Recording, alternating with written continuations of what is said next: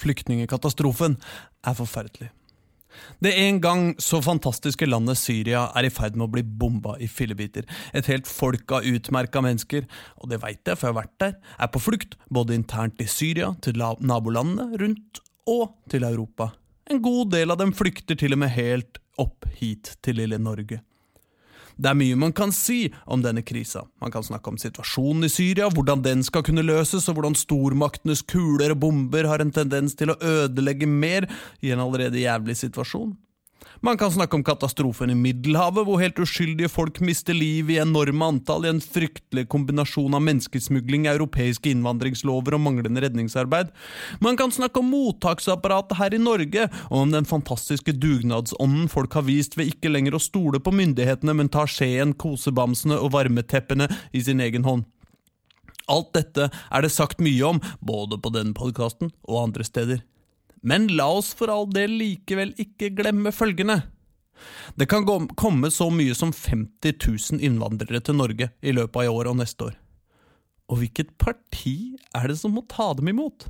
Hvilket partis justisminister det som må utvide mottakskapasiteten for å hjelpe så mange flere? Hvilket partis leder det som nå må fortelle landets ordfører at det bare å brette opp ermene og åpne hjerterommet? Hvilket parti det som nå må ta imot flere innvandrere til Norge enn noensinne? Jo, det Fremskrittspartiet. Det verdt å kjenne litt på, også I disse dager. Og kanskje, hvis man et litt dårlig menneske, så det lov å kose seg litt med det også.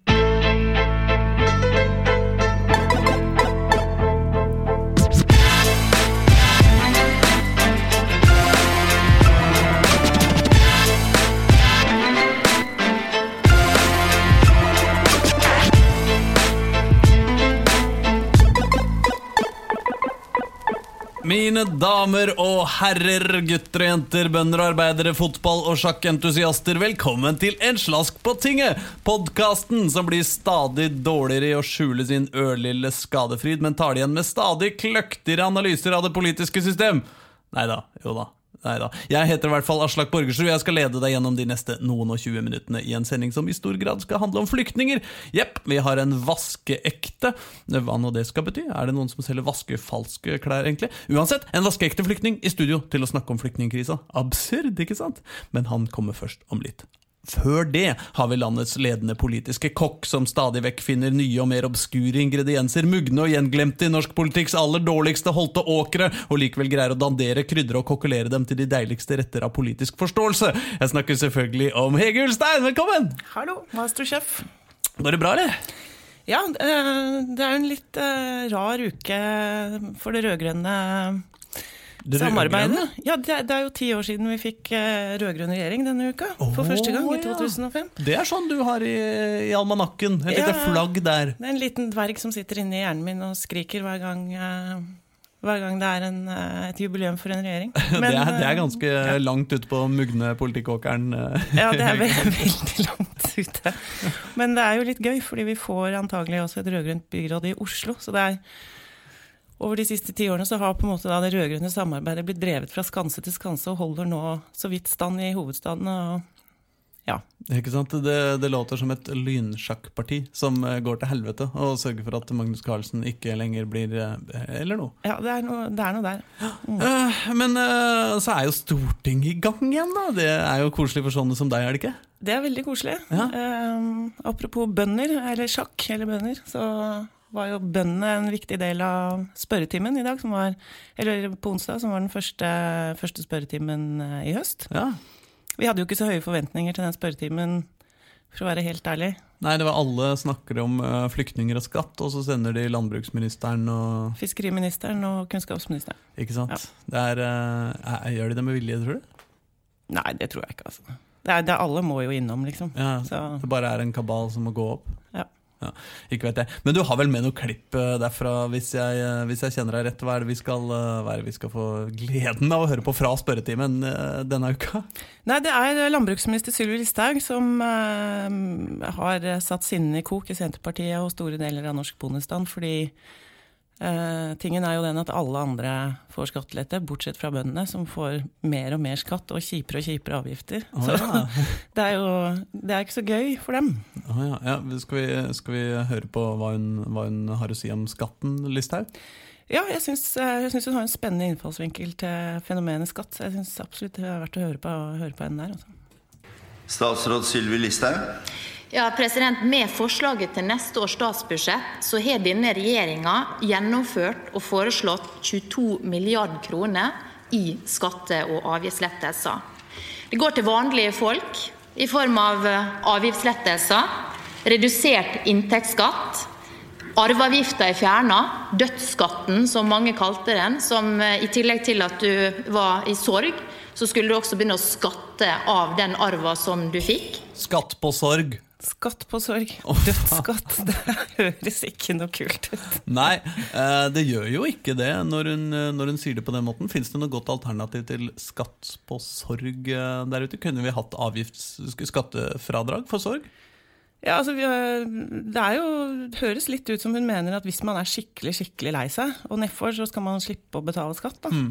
Men hun må jo passe seg litt, fordi hvis hun kutter så mye i vilkårene til bøndene, og de får det skikkelig tungt og vanskelig, så blir de jo så lei seg at de må få skattelette. Jeg kjenner noen som har mistet foreldre de ikke har vært så glad i. Burde de da fått mer skatt? Hvis man egentlig innerst inne litt glad for at de borte, liksom. Ja, det var på tide, liksom. Ja, da må du betale dødsskatt. Huff a meg. Jeg synes det åpner for ny skattereform, først og fremst, hvor sorg teller som det vesentlige fradragsgrunn. Ja, det kan jo bli morsomt. Ja. Altså, i stedet for å fjerne selskapsskatten, så selskap høres så gøy ut, liksom. Nå har vi selskap. Det sant, ja. Hvorfor skal det kan man vel ha skatt på. Ja, det jo moro. Ja, det sant. Det burde være dobbelt selskapsskatt, lavere sorgskatt. Ja. Men debatten gikk videre, og var det godeste Geir Pollestad, var det ikke det da, fra Senterpartiet som tok ordet? Det stemmer, Geir Pollestad fra Senterpartiet som har overhørt en lekkasje som tidligere statssekretær Bård Hoksrud sto for tidligere i år, om hvordan Sylvi Listhaug egentlig holder på internt i regjeringen. La oss høre.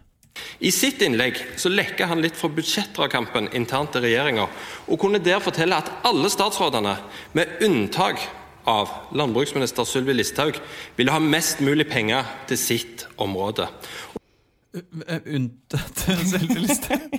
Alle ville ha mer penger bortsett fra Sylvi. Det høres ut som en alle barna-vits. Ja. Men det jo derfor vi elsker å ha Fremskrittspartiet i regjering, det ikke det? Fordi de har innsatt statsråder på stadig flere områder som ikke egentlig interessert i det området de skal statsråde. Ja, jeg tenker på stakkars bønder, altså, som har en statsråd som sitter og sier, nei, det ikke så farlig, vi kan ta litt mer skatter, og dere andre kan ta penger, det greit. Gi nå de penger til forsvaret i stedet, det gjør ikke noe for meg. Nei, det går fint. Men det overraskende jo kanskje at dette tyder jo på at likestillingsminister Solveig Horne faktisk har bedt om penger. Ja, det jo spennende. Men hun la jo frem likestillingsmelding i forrige uke, eller var det denne uka? Nei, det var nå her om dagen i hvert fall, hvor de totale utgiftspostene vel var det blitt opp i 10 millioner, eller noe rundt der. Så hun har kanskje ikke kjempet så grisehardt for kronene, eller? Nei, men det kan hende hun har fått noe fra triste bønder da. Kanskje det, ja. Men debatten var jo fortsatt ikke ferdig. Vi må tilbake til landbruksministeren, må vi ikke det? Vi må høre hva hun svarer på denne beskyldningen fra Pollestad. Statsråd Listhaug. Som jeg var inne på, bønder innbyggere, bønder næringsdrivende som nyter godt av de skattelettene som denne regjeringen har gjennomført. Bønder mennesker de også, ja. Faktisk. Du, Hege Ulstein, tusen takk for at du kom hit i dag. Vi ses vel neste uke, gjør vi ikke det? Det gjør vi. Yes. Ha det. Hei.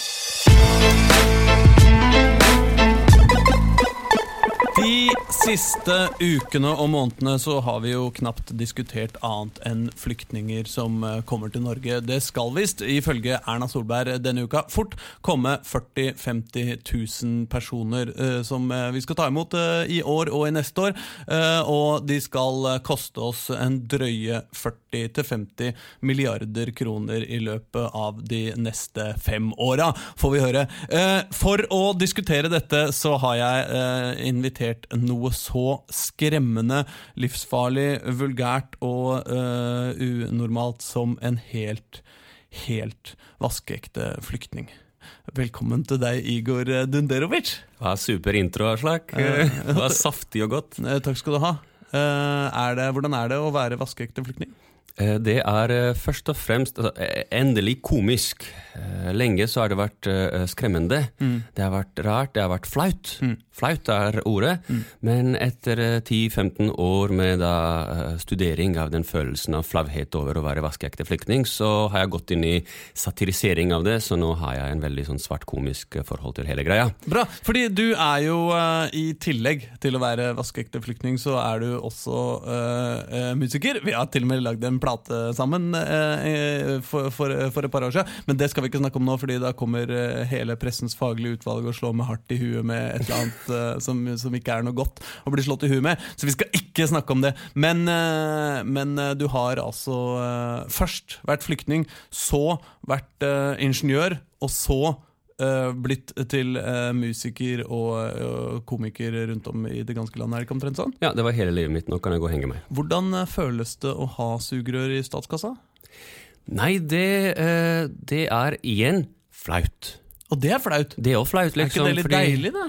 Sugerør, vi tenker jo på det som liksom, det det man spiser, drikker saft med, eller liksom sånne ting. Altså, nå kan man jo begynne å legge fordommer fra forskjellige grupperinger som ringer på asylmottak og si at de der sugerør, men ikke vi. Fordi det litt sånn at i Norge så tror man gjerne at alle innvandrerne for innvandring fordi de innvandrere, men faktum at innvandrere egentlig først og fremst for innvandring av seg selv. Og hva gjelder resten av verden, så det kan vi tenke på etterpå da. Så først og fremst så må jeg redde ræva mi og komme i sikkerhet, og så håper vi det går bra med de andre da. Men jeg Det raust av det, synes jeg.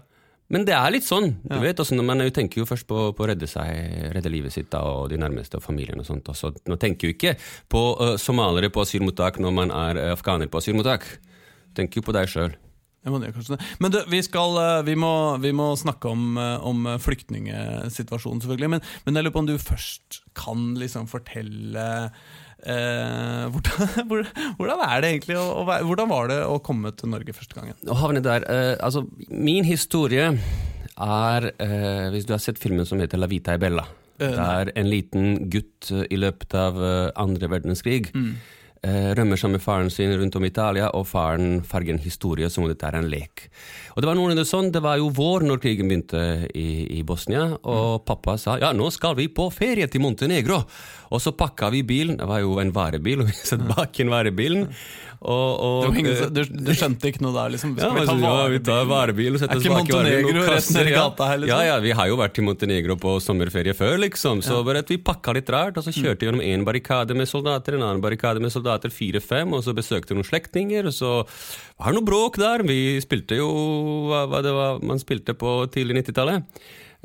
Lekte med kinderegg og greier. Trans og Too Unlimited, var det ikke omtrent det? Nei, det var vel No limit, no reach for the sky. Han hadde altså du kan si musikk, men han hadde en Commodore 64. Så det her gikk i Commodore 64 med kassettspiller da. Winter Games. Ja. Det hadde vi i Bosnia da, så det kan passe godt da. Korselig. Før krigen da. Det var i dag 2 uker så begynte det å bråke der, så kjører vi enda lenger sørover over grus, over fjellet liksom, for å komme ned til Montenegro.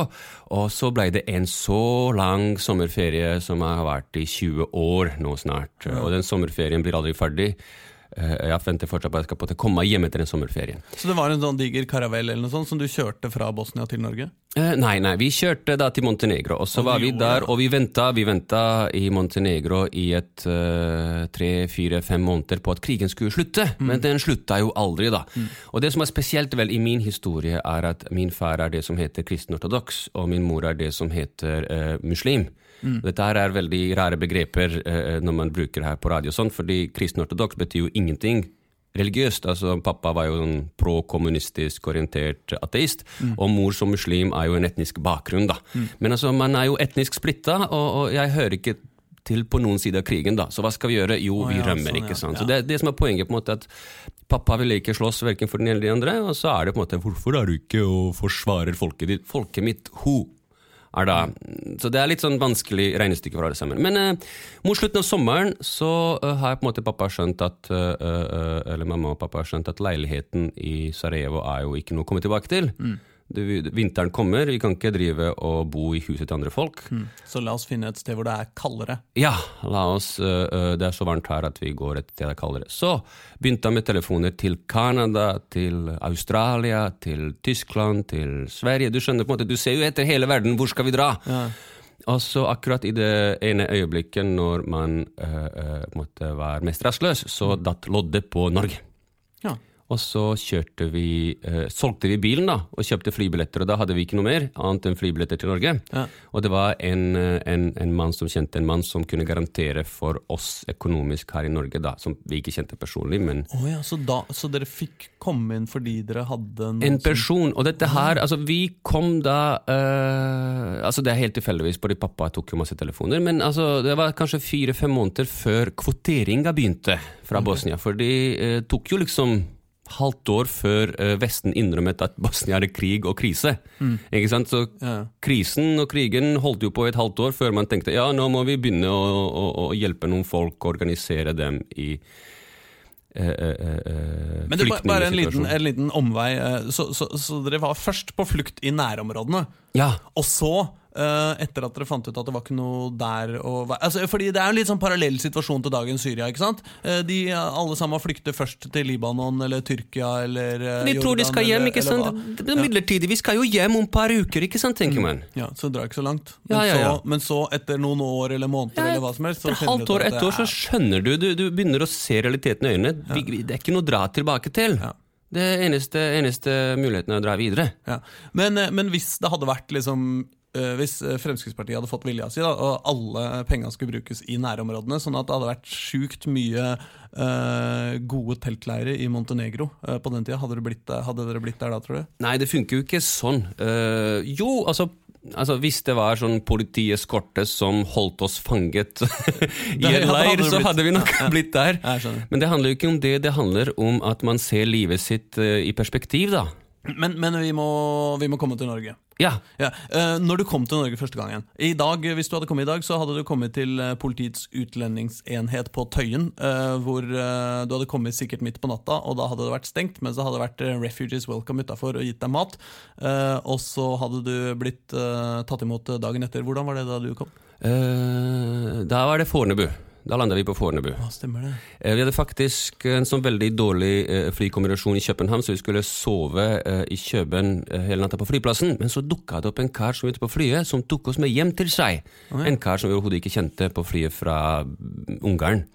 Så vi så hjem til han, og han kjørte oss til flyplassen i Kastrup, stemmer det, København, neste morgen da. Og når vi landet på Fornebu, så har vi hos politiet, og da, det som jeg husker fra det, at pappa kunne ikke engelsk. Pappa har studert engelsk i 10-15 år, men han kunne ingenting. Og så fikk han blackout her, eller hva han fikk, liksom. Men mamma kunne i hvert fall ikke engelsk, ikke sant? Og jeg hadde jo engelsk på skolen fra 4., 5. og 6. klasse, så jeg hadde jo 3 år. Og jeg kunne jo... Hvor gammel var du? Da var jeg 12.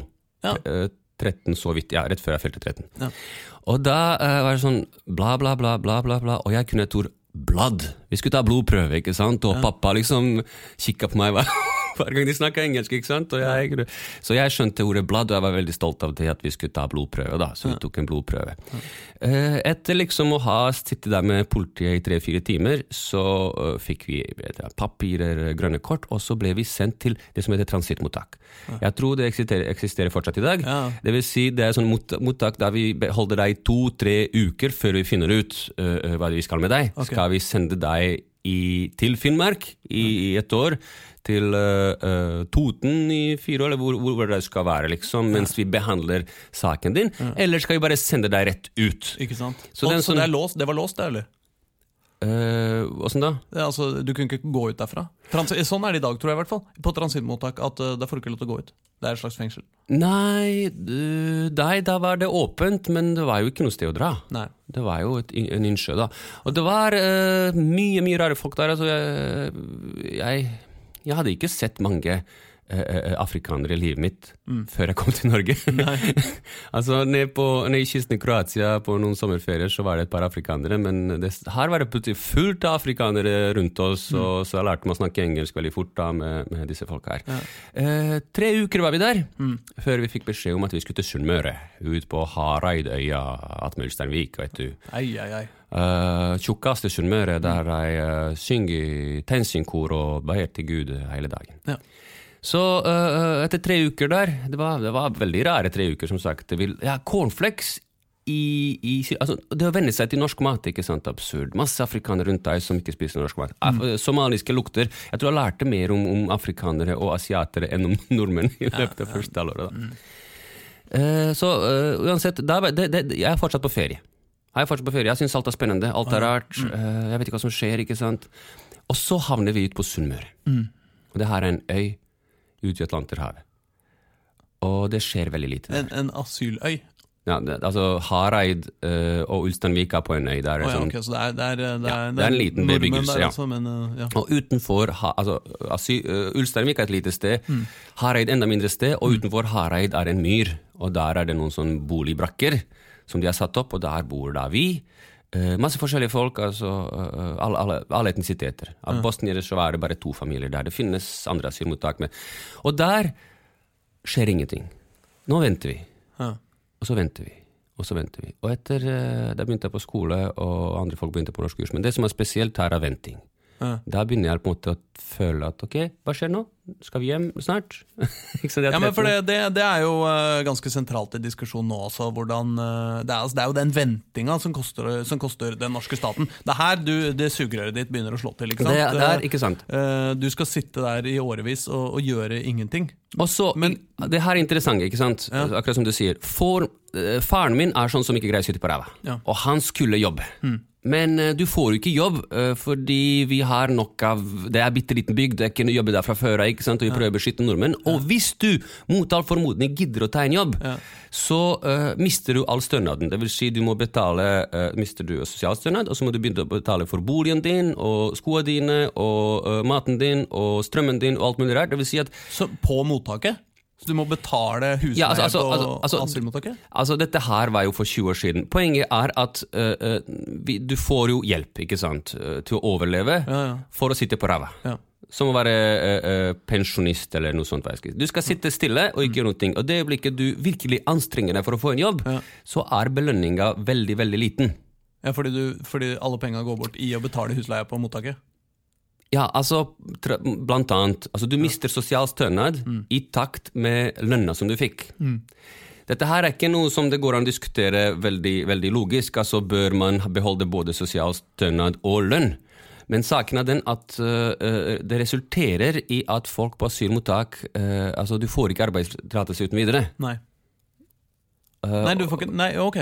Ja, men han kunne ta seg jobb? Eller altså, da måtte han slåss? Først så må du kjempe masse for å få både arbeidstillatelse og jobb og lære deg norsk, og det en kjempetung jobb å komme deg ut i jobb, som det heter. Og det som skjer i praksis da, at man blir sittende og gjør ingenting og vente. Og den store diskusjonen som handler om integrering jo, det var en politiker fra Arendal som stilte veldig konkret, går det an å bli integrert uten å ende opp i jobb? Og det et veldig fint spørsmål, fordi den ene store protestantiske norske verdien jo å jobbe. Og hvis du ikke jobber, så noe galt med deg, ikke sant? Det noe rart. Så det å være en innvandrer som ikke passer inn, ikke snakker flytende, og i tillegg ikke jobber, da det litt vanskelig å få bekreftet sin verdi i det samfunnet her. Og så får man ikke lov til å jobbe. Og så glemmer man i løpet av 2-3 asylmottak, man jobber ikke sant, for man får ikke lov til å jobbe, og da blir man i hvert fall ikke integrert. Men Igor, du jo i dag musiker og komiker, du jobber jo ikke fortsatt. Nei, det kan du si, men jeg gjør jo noe da. Jeg jo integrert, så nå det greit, jeg har jobbet. Nå jeg integrert, så nå kan jeg gjøre hva jeg vil. Ok. Ja, sånn ja. Ja, så jeg tror ikke det en terskel her man må over. Nettopp, det er Så en du terskel. ikke lenger en skummel halvt muslim? Nei, jeg forkledd. Jeg ser helt norsk ut. Jeg har lest på veldig tvilsomme høyreorienterte blogger at dere muslimer, og nå ser jeg på Ja, deg, det er Igor, koselig. har et sånt eget begrep som handler om at dere av mer religiøse grunner kan lyve for oss nordmenn systematisk for å ødelegge samfunnet eller et eller annet sånt. Det er absolutt bullshit fra ene til annen. Muslimer, for det første... Jeg føler det det du driver med nå. Du prøver å lure... Ja, jeg prøver å lure alle sammen. Jeg driver med snik et eller annet igorisering, kan du si. Jeg har min egen agenda, som ikke har noe med islam. Poenget er at, nå kjenner jeg visste jo ikke hva hijab var før jeg kom til Norge, ikke sant? Jeg visste jo hva Koran var, visste hva islam var. Men poenget er at islam i Bosnia er noe helt annet enn islam i Tyrkia. Så noe helt annet enn islam i Irak, i Iran, og så videre og så videre. Det finnes så mange versjoner av denne greia som heter islam, at det er helt umulig å sette under en kam. Så det å si... Sette under en kam? Du har ikke alle begrepene helt på stedet? Nei, sette det. Hva hjelper meg her? Gre håret. Gre dyret med hårene. Jeg skal ikke skue hunden samme. Men, ok, siden det, så har du nei, men først litt kort, hvordan kom dere det ut av asylmottak til slutt? Ja, var dere da ble dere liksom bosatt et sted? Var det endelig en kommune som sa vi skal ta familien Dunderovic? På en måte så kommer du aldri ut av asylmottaket. Asylmottaket blir med deg dit du reiser. Nå er det sånn at jeg kjenner folk som da blir deprimert på asylmottaket, og de blir sittende fast inntil noe skjer. Altså, halvparten av folka blir jo bare deprimert, fordi de venter og vet ikke hva, ikke sant? De venter bare på forlengelse, og de får ikke lov til å jobbe. Pappa er sånn som ringte hele tiden, skrev brev til UDI, for han ville flytte fra ytterste Sunnmøre, fra øya, nærmere Oslo. For da kunne han kommunisere med omverdenen, kunne kanskje hjelpe med andre folk. Det er vi livredde for, vi nordmenn, at dere skal klumpe dere sammen med andre muslimer.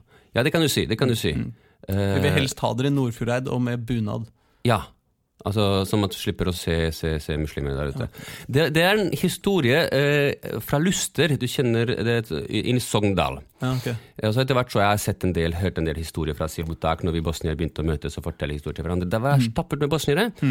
Langt oppi, altså dette er da 10 minutter, kvarter med buss fra Sogndal opp i skogen. Det var et tidligere psykologisk institusjon. Galehus. Psykiatrisk institusjon. Galehus på godt norsk da. Som da har på en måte blitt litt gammel, og veggen har blitt litt slitt, og de holdt på å stenge ned, så ja, det står jo tomt, vi bruker et asylmottak. Ja, kjempeidé. Så da var det stua bortimot 150 bosniere oppi der. 15 minutter, kanskje da 4-5-6 kilometer fra nærmeste bebyggelse. Og da dro man jo ikke ofte ned til byen da, og så mange med bosniere langt opp i norske skoger, ble jo ikke spesielt integrert i noe samfunn da. Nei. Og det var sånne morsomme historier med at de sa, en gang i uka så fikk de organisert en buss som kjørte et lass med bosniere ned til Luster sentrum for å handle i butikken. Og når de på en måte handlet posene sine, så kjørte de hjem. Og der kan du tenke deg liksom, det kommer et lass med de der bosniere. Nå må vi gjemme oss, ikke sant? Så gjemmer alle seg bak gardinene, kikker ut, og så kommer disse raringene, ikke sant? Ut av bussen, og bare går inn i butikken, og så forsvinner de, ikke sant? Oppi der. Så du blir jo redd av mindre, ikke sant? Forskremt, og det hjelper jo ikke akkurat på integreringer, noe sånt. Så de folka der satt jo og ventet på at noe skulle skje, og du blir jo gal av mindre. Det var en sånn der bli gal av historie på et asylmottak langt ut i Gok. Det jeg på en måte ønsker da skulle skje, er jo rett og slett en avmystifisering av begrepet asylmottak. Altså det er jo, for min del så var det ikke så svart. Det var jo egentlig ganske gøyalt. Det var jo morsomt, det var svart humor, folk lo. Så jeg skulle ønske bare at nordmenn stakk innom asylmottak og fikk føle at det helt tok over der, for det er... men hvordan skal vi gjøre det da? Er du gæren liksom? Skal vi bare gå og banke på døra på asylmottak og bare, hei, her sitter det liksom 100 folk og kjeder seg hele dagen som ikke kan norsk? Men hvis du gjør det, hvis du går og snakker, så lover jeg at du blir godt tatt imot. Du blir godt tatt imot. De folka som bor på asylmottak, de drømmer om en nordmann som kommer bort og prater med dem på asylmottaket. Det hadde vært noe av det kuleste. Det skjer jo aldri. Det har aldri skjedd mens jeg var der på 2 år senere. Altså, folk som kommer på asylmottak bare for å henge der. Det må være organisert. Det høres litt freakish ut da. Hvem han gærne nordmannen som kommer her og hipp og henger med oss? Jo, liksom? men nå må det høres freakish ut fra norsk begrepstolkning. Ikke sant? Resten av verden synes det helt normalt å stikke innom og snakke med folk. Ikke sant? Det er bare i Norge man... Ja, ikke sant? Ja, ikke sant. Men du, Igor, før vi sender deg ut og vekk, holdt jeg på å si, ikke av landet, altså, men bare av studio. Jo, men så det jo nettopp det, altså norske myndigheter, og særlig noen av partiene da, i Stortinget og sånn, jo veldig, veldig opptatt av hvordan vi skal bli kvitt dere etterpå, når det har blitt fred, eller ikke, men i hvert fall å få innvandrerne ut igjen. De prøver med litt pisk og litt gulrot, og ikke sant, gi folk penger for å stikke. Hva skal til for at du stikker? Det igjen et tilfeldighet. Jeg kjenner folk som har fått 20 000 kroner og dratt til Bosnia. Men det folk som var nesten klar for å dra allerede, og så får den siste gulroten, og fordi det var mulig å dra tilbake. Ja. Men nå det sånn at... du har jo litt unger her og jobb og... Ja, altså jeg har jo unger og jobb, og foreldrene mine funker, og det egentlig sånn at de fleste har ikke noe å dra tilbake til. Så du kan få 20 000 kroner og gulrot for å dra hjem, og så det bare, hva skal jeg med dem? Det jo en halv månedslønn da. Jo, det kan du si, men så det folk som tar disse pengene her og ender opp i Tyskland. Ikke sant? Fordi de, på en måte, de regner ut at bla bla bla, gjør hva som helst, fordi de går lei. Men sånn kan man jo holde på, det jo en glimrende, hvis du greier å bli kastet ut av 2 land i måneden for eksempel, så kan det jo bli ganske bra. Ja, det folk som gjør det, Ja. Nei, men en av grunnene til at folk bor på asylmottak for at det ikke skal være i Norge uten papir illegalt. Det finnes jo veldig mange som lever i Norge illegalt, som ikke registrert på asylmottak, og de veldig mange, så hvor vil du ha dem? Vil du ha dem illegalt så de lager problemer på gata, eller på asylmottak? Altså, jeg skjønner ikke disse tallene her på 50 milliarder. Vi fikk på asylmottaket, vi fikk bo i brakke, vi fikk 2000 kroner i måneden på en familie, så min familie oppfattet jeg kostet staten det første året kanskje 20 000 kroner, 30 000 kroner. Jeg skjønner ikke at vi kommer opp i 1 million på 5 år. Altså. Men du, Igor, jeg bare tullet med det at å bli kvitt det, altså. Ja, jeg glad i deg, og slags, det ingen tvil om det. Jeg tror jeg vil ha deg her i hvert fall noen år til. Jeg blir her til jeg dør. Ok, ja, men da har vi en avtale. Ha det. Ha det så lenge.